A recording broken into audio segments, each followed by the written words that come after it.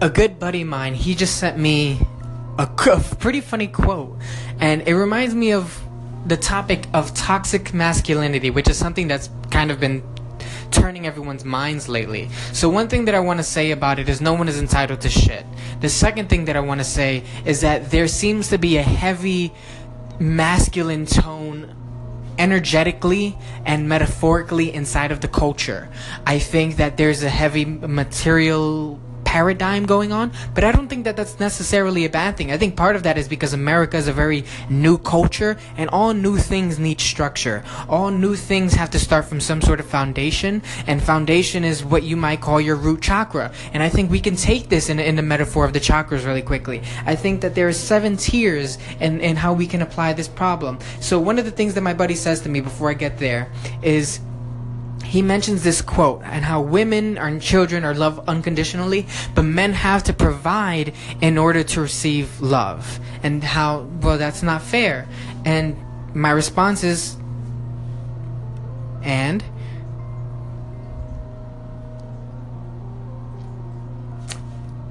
one of the things that I said was men seem to need to provide materially. They need to be able to help women feel safe. Women need to be able to feel they need to be able to offer something maternally. They, in some sense, are obligated to offer themselves emotionally to tend to things, versus men are somewhat obligated to tend to the material structure. It's sort of like one meets from up, one meets from down. It's a yin and yang process. I'm not saying life is fair. I'm not saying that this is what I agree with. I'm saying that this is what I'm noticing. And if any of you have want to contest that, feel free. We can have this lovely conversation. Send me a message. I love to have these sorts of conversations. Let me hear what you have to say. Let me hear what you have to think. Even if it's right or wrong, that's not the point. The point is that we can maybe come to some sort of consensus. Maybe I could learn some shit. Maybe you could learn some shit. I don't know what I'm doing. Ranting my feet and, fumbling and fucking up through my toes and through this conversation, but here we go. So I would say that, yeah, I think that men are in some respect, they get a lot of pressure to be providers. There is a good amount of weight on the shoulders of a man, especially young men, to be worthy.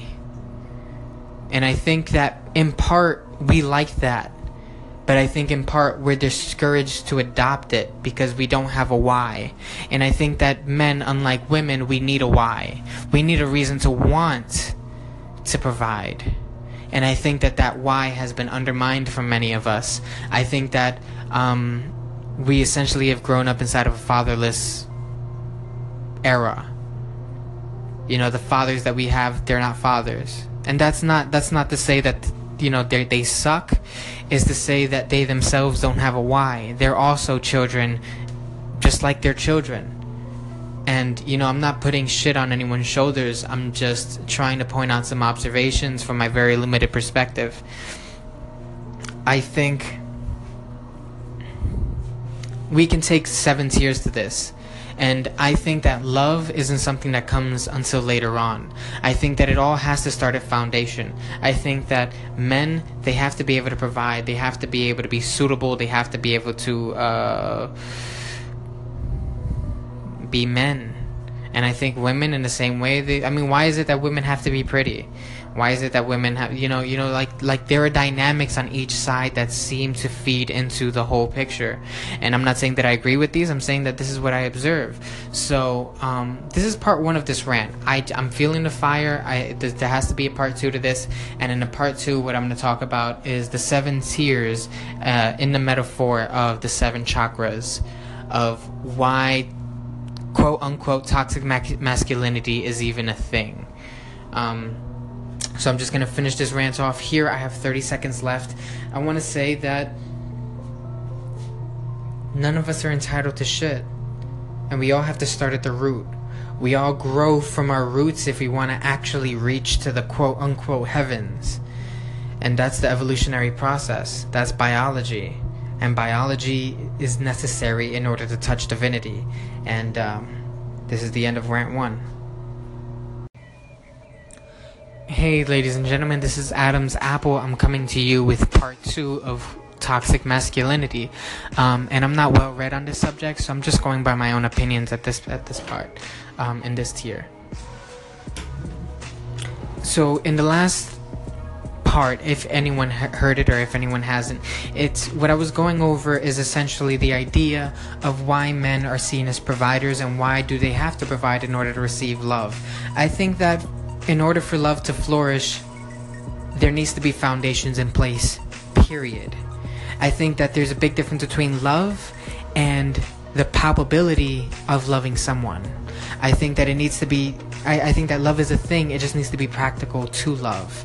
And a buddy of mine, he was kind of upset at this idea, and I understand, and I myself have felt the resentment of this that was me growling, of this concept, which is, why is it that you can provide all that you have for a girl, but the second that someone else provides something, maybe they have an extra diamond in their pocket, something in her body tingles and she flies to him. And that is actually a thing, and it's a biological thing, and there is something to it. And what I was saying is, it also depends on the woman. So you might have some women, and I mean, nobody cut my head off. I'm not like, the last thing that I want is anyone to be outside of my office doors with pitchforks and knives, and I'm not looking to start any mobs. But what I am going to say is my observations, and one of my observations is, I think it also depends on the woman. There are some women who acknowledge that there are men who have money and men who are able to make money. There is someone who is useful and someone who can cultivate and promote usefulness. And I think that there are tiers to this metaphor, and these tiers work both ways when it comes to love. These tiers work like this. Let's put it in the metaphor of the chakras. There's the root chakra. There needs to be some level of foundation. There needs to be some level of, you need to be able to feel safe, and then after you feel safe, then you can feel pleasure. That's a sacral chakra. That's where creativity comes in. Then after that, you have emotions. That's the following chakra. And then now you have freedom to feel things. After that comes the one in the solar plexus, and that has to do with will. Now you can impose your will on the world. Now you can move. Now you can choose what you want to do. And then from there comes, and then after the solar, now comes love. Now comes the heart chakra. Now you have the freedom to love. And then from there comes presence, comes the Vishuddha. That's the throat chakra. Now you have the will, the heart, and so on, to be able to communicate what you've learned to the world. And then from there you have insight. Now you can look over the programming. Now you can look over the patterns that everyone else embodies in the world. And then after that you have connection. And I think that 7-tier metaphor works in a lot of different ways. And one of the ways that it works is most certainly in relationships, if not just in our biology. I think that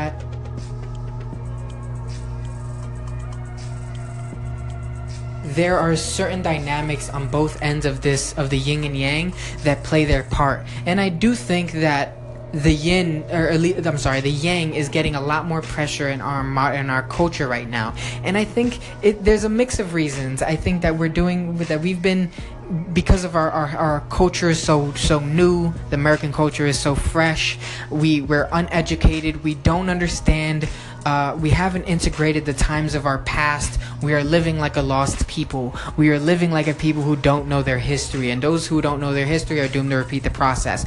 Our technology keeps evolving, but our understanding of what got us to this technology doesn't seem to be supporting that. And I think that in the same way, you have these kids, and these kids are a reflection of where the culture is, especially young men. Young men are reiterations of the current state of the culture. And you have young men who are confused, young men who are essentially seen as toxic. And I wish I had more time to go deeper into this, but I just have 30 seconds left. So what I'm going to leave you with is, I'm not on the side of young men, and I'm not on the side of women. I'm on the side of what makes most sense. And what I see is people lack purpose. And I think that the best thing you can do is educate yourself, because without your roots, you don't know where to move.